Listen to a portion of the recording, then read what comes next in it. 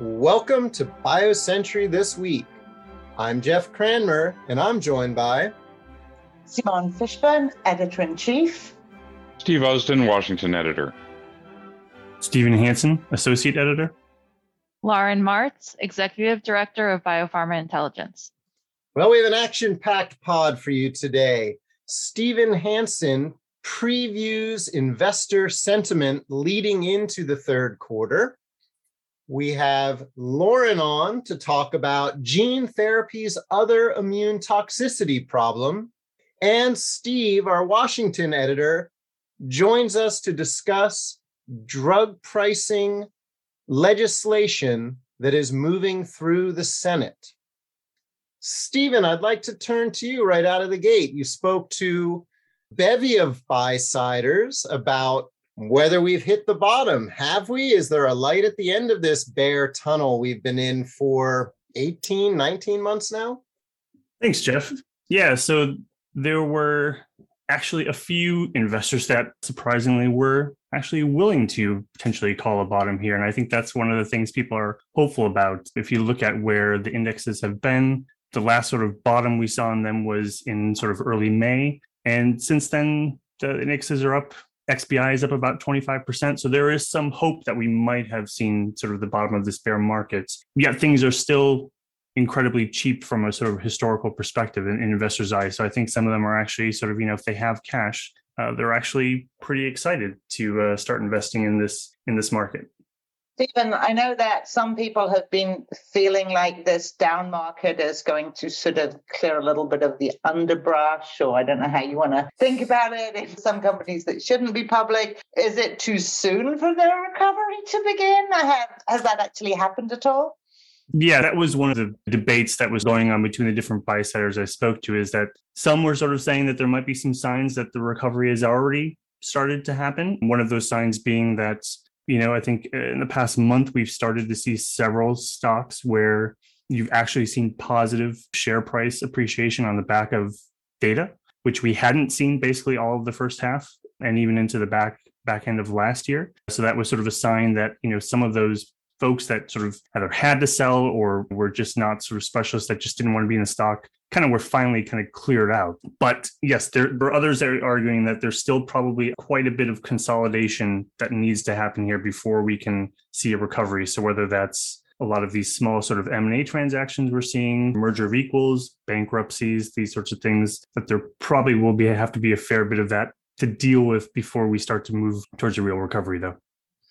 And, are there any areas that buy-siders are prioritizing in this market? Yeah, so on reflecting on the valuations that we're seeing now, one of the buy-siders brought up to me the fact that if you look at what the average market cap is for a phase 3 NASDAQ company right now, it's around $400 million. If you compare that, the best proxy I was able to get at was looking at an early stage NASDAQ IPO in the 2021 class. They had a post-money valuation on average that was almost $800 million. So basically the point being, late stage and commercial assets were where a lot of these buy-siders were looking to focus, because they could buy them now at valuations that they previously would have had to pay for a preclinical company. So that's where a lot of money is going. That's where I think maybe one of the areas where, if you're a company that is in the early stages and you're a public company, that's probably going to be one of the most challenging areas in terms of finding lots of investors sort of interested in putting money into you. And so those are the companies that may need to really pull out all the stops and basically do everything they can to survive until we get to this recovery point to where the money kind of starts to flow down again. Right. I mean, it's going to be interesting to see whether we sort of do return to those heady days of preclinical IPOs, or whether there's any learning from this that, imprinting that lasts longer. I've been through enough cycles now to realize that every 4 or 5 years, the complaints about preclinical IPOs continues to pop up. So no one ever learns, is what you're saying. Well, I think there's too much money to be made by the bankers and things to pump companies out to really learn. So I think this is sort of an ebb and flow that's probably going to be there. And I wouldn't be surprised to be having this conversation again in a couple of years' time when we start getting more preclinical IPOs. But yeah, probably not. Well, you certainly had a few optimists out there. Christiana Barden from BioImpact Capital She had some great quotes in your story, Stephen. We think this is shaping up to be the opportunity of a decade, she said. And then she went on, I think, to talk about asset prices, right, Stephen? That's right. Yeah. So BioImpact Capital is MPM Capital's public equity arm. And they had actually just raised a new fund last year. So she's in sort of one of the maybe more enviable positions of having a lot of cash that needs to be deployed. And so she was the one who was commenting on how these phase 3 assets could be cheaper than what she would have paid for something last year.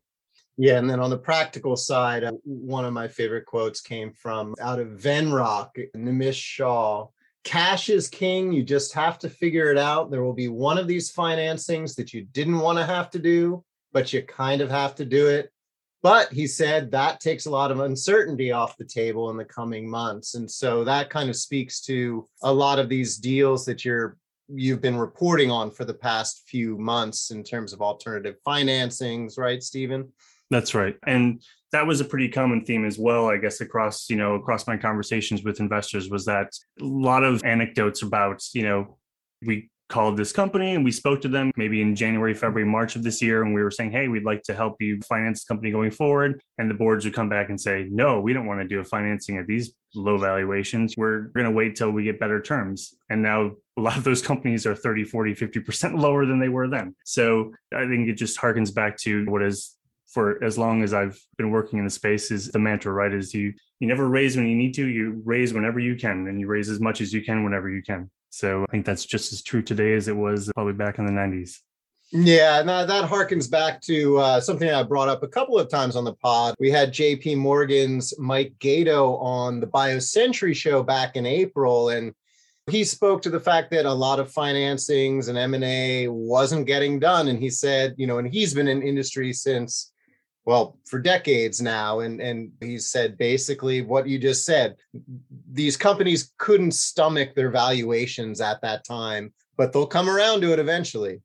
That's right. Yeah. I mean, so we've got a data bite that we'll be publishing today where we do this analysis of, I guess, what I refer to as the investable universe, which is essentially the number of biotech companies above 200 million market cap. And just in the first 6 months of 2022, it's shrunk by 20%.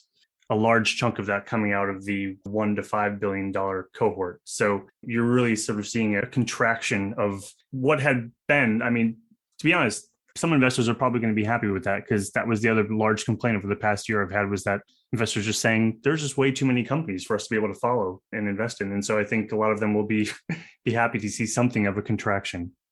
Excellent. Well, Stephen's story, BioCentury's 3Q22 financial markets preview is on our website, right on the homepage. You'll find it in your latest email from BioCentury as well. Great stuff, Stephen. And here's hoping things start to turn around. It's certainly been a slog, and I know people are starting to really feel a little exhausted by the grind. Fingers crossed. All right, I'd like to turn over to the world of AAV gene therapy and bring in Lauren. DMD trials have resurfaced an immune-related toxicity that developers need to put back on the radar, you wrote last week, Lauren. But you said that there's a positive sign that competing companies in the space have kind of banded together to solve the problem in the hope that they can preempt future occurrences. Why don't we sort of back up a little bit, Lauren, and tell us what this toxicity problem is and what these companies are trying to work together to do about it? Sure. This toxicity emerged last September, in a Pfizer phase 3 study of an AAV vector in DMD. And in that study, 3 patients presented with severe muscle weakness. And so toxicity is nothing new to AAV vectors, but so much of the focus has been on the immune response to the capsid. That is the problem that is behind the redosing issue, the fact that you can't redose patients, the fact that you can't treat some patients because they'll have pre-existing antibodies. There has not been a lot of attention recently to immune responses against the transgene, which is what it seems like is happening here. So this is a T cell response to the protein, in this case, the microdystrophin that you're actually delivering. And so for these patients, It's happening when certain patients have a large deletion in the gene. So they're just not making that protein. Their immune system has never seen these sequences. And it's something that used to happen. It used to happen with the adenoviral vectors. But with AAVs, these vectors don't cause an immune response that's nearly to the same degree as what people were seeing with adenoviral vectors. And in order to generate this type of response, you need to have that second inflammatory signal. This is something that companies haven't paid a lot of attention to. And it seems like, at least in certain indications, it's something that maybe we need to start thinking about. Really interesting, the fact that these different companies kind of said, hey, listen, we've got this common problem. What are we going to do about it together? Because you don't see that happening a lot. And do you feel like it actually got more efficient because of that? And, what are the solutions they're kind of looking towards? So what I heard when I spoke with some of the people involved in these studies, it wasn't just the Pfizer study. A patient in a Genethon study had the same kind of toxicity, and also someone in a Sarepta study. What I heard when I spoke with them was that this was something that they would not have been able to figure out if they didn't come together with the other companies working in the space. What they had to do is look at the patients who were affected, look at their mutations, and backtrack and try to figure out what specific region of the gene was causing a problem. And that's something that you can't do if you're having one or two patients in the study who are presenting with this toxicity. I guess going forward, hopefully this sets precedent, and this is a way to sort out these toxicities before they become a bigger problem than they have to be. Yeah, it's a super cool story. The science is very interesting around it, and I do encourage people to check it out themselves. Lauren, so just maybe you can outline why this happens so much in DMD and what are the other areas that might be vulnerable to this? Yeah, so you need certain ingredients to have this kind of an immune response to a transgene. You need to have the activated T cells, the TCR, but you also need to have that second inflammatory signal that I mentioned. And because the AAVs are not causing that, this is something that can happen when the vectors are targeting a tissue that's already inflamed. And so that's what's happened in the DMD patients. They have a lot of muscle inflammation. So I've heard that this case, DMD is the perfect example of a type of indication where this can happen. But I also heard that it's not the only indication. So, anytime you're targeting the muscle in a patient who's got inflammation, this is a risk. I also heard that there may be a risk when you're targeting the heart in patients who have inflammation, the cardiovascular inflammation, possibly in the brain when there's neurodegeneration that has a lot of inflammation too. So this is something that we've seen in DMD. It's something that's been seen in animal models in other indications. And that's another point. I think right now the problem is that there's no way to predict which patients are going to have this type of toxicity before you actually see it happen. So hopefully going forward, we'll have a way to predict which epitopes could be a problem, which we can say which indications are a problem, but we can't say upfront, you shouldn't be treated with this gene therapy because you may have this type of toxicity. All right. Thanks for that, Lauren. Lauren's story is up on our website as well, and she's been following this beat for years now, and she'll continue with her coverage of the space in future stories. Let's turn to Washington and bring in Steve Usdin, our Washington editor. Steve, last week you reported that the U.S. has moved closer to drug price regulation. What has happened and what's left to happen to get some drug pricing legislation to President Biden's desk? So the Democrats, all 50 Senate Democrats, seem to have agreed on a drug pricing provisions of a budget reconciliation bill. That's a big step forward. It absolutely doesn't mean that it's going to pass. The drug pricing provisions were the low-hanging fruit as far as getting Democratic consensus were concerned. There are climate change and tax policies that they also want to put into the bill, and they haven't unveiled them yet. And as far as I know, they haven't achieved the same kind of consensus about them. The big things about the drug pricing provisions, basically two kind of big moving parts. There's price regulation for drugs purchased by Medicare after they've been on the market for a certain period of time. And there's a redesign of the Part D benefit to create a cap on out-of-pocket costs. The price regulation part kicks in at 9 years for small molecule drugs and 13 years for biologics. In addition, if there's a high likelihood of a biosimilar coming to market within 2 years, biologics are exempt from price regulation. So really, there isn't very much concern about the biologics part of it. People in the industry don't necessarily like the idea of having price regulation, but in practical terms, it's not going to have much effect on biologics. There is a concern in the biopharm industry about the 9 years for small molecules, and also about the idea that there's a differential between the two, because it obviously creates incentives for investing in biologics over small molecules. There are a lot of reasons why small molecules are important, especially for the Medicare population. On the Part D redesign, the bill caps out-of-pocket expenses, which currently don't have a ceiling, at $2,000 a year, and it gives patients the option to spread those costs over a full calendar year. That's going to help a lot of people. I believe it's a step in the right direction, but it's still going to be a barrier. There are an awful lot of people who are going to leave drugs that they need behind at the pharmacy counter because of those out-of-pocket costs, and the cap really should be lower if there should be any out-of-pocket costs at all. I'm not convinced of that.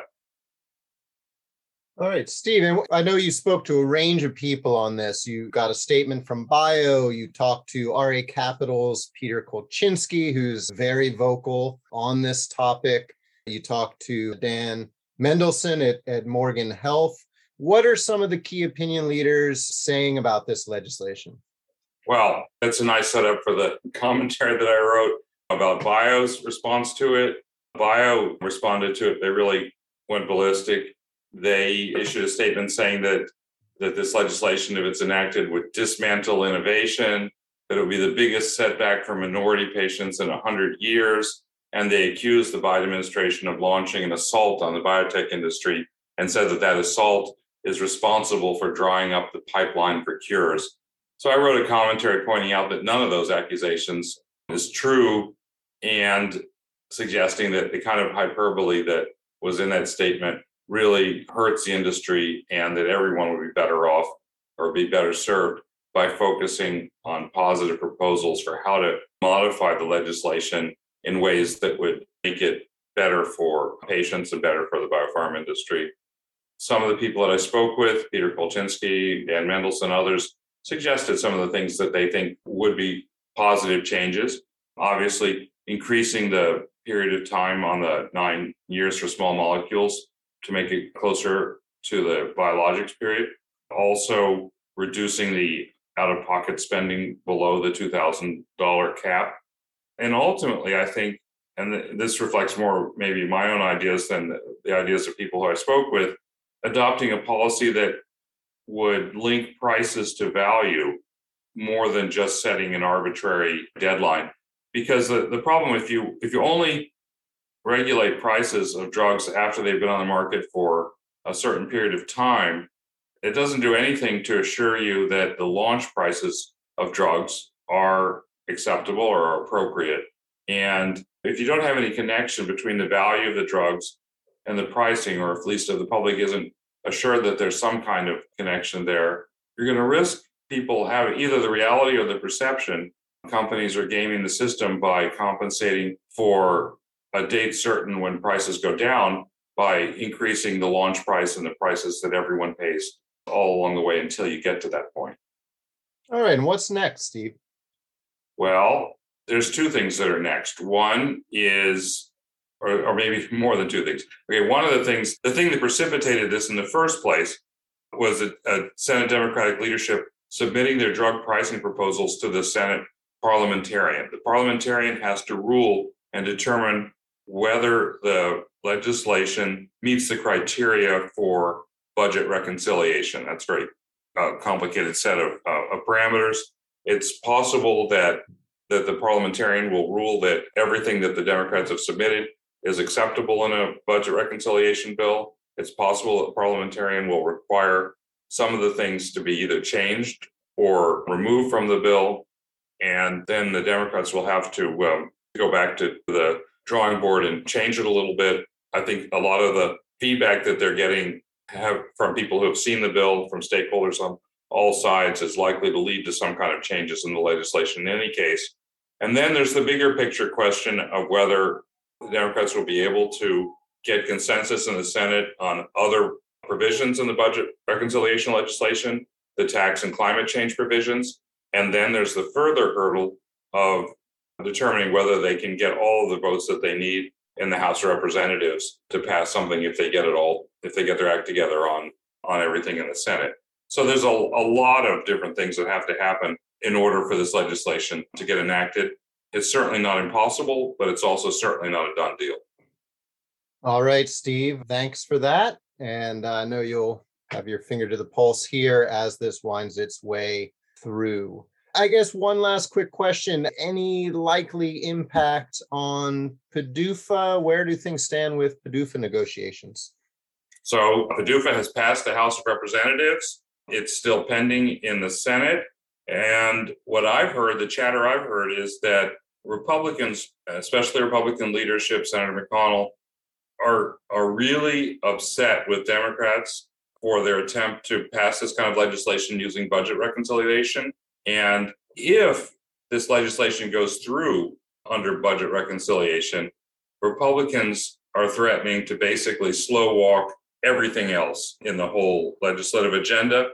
And that could include PDUFA reauthorization.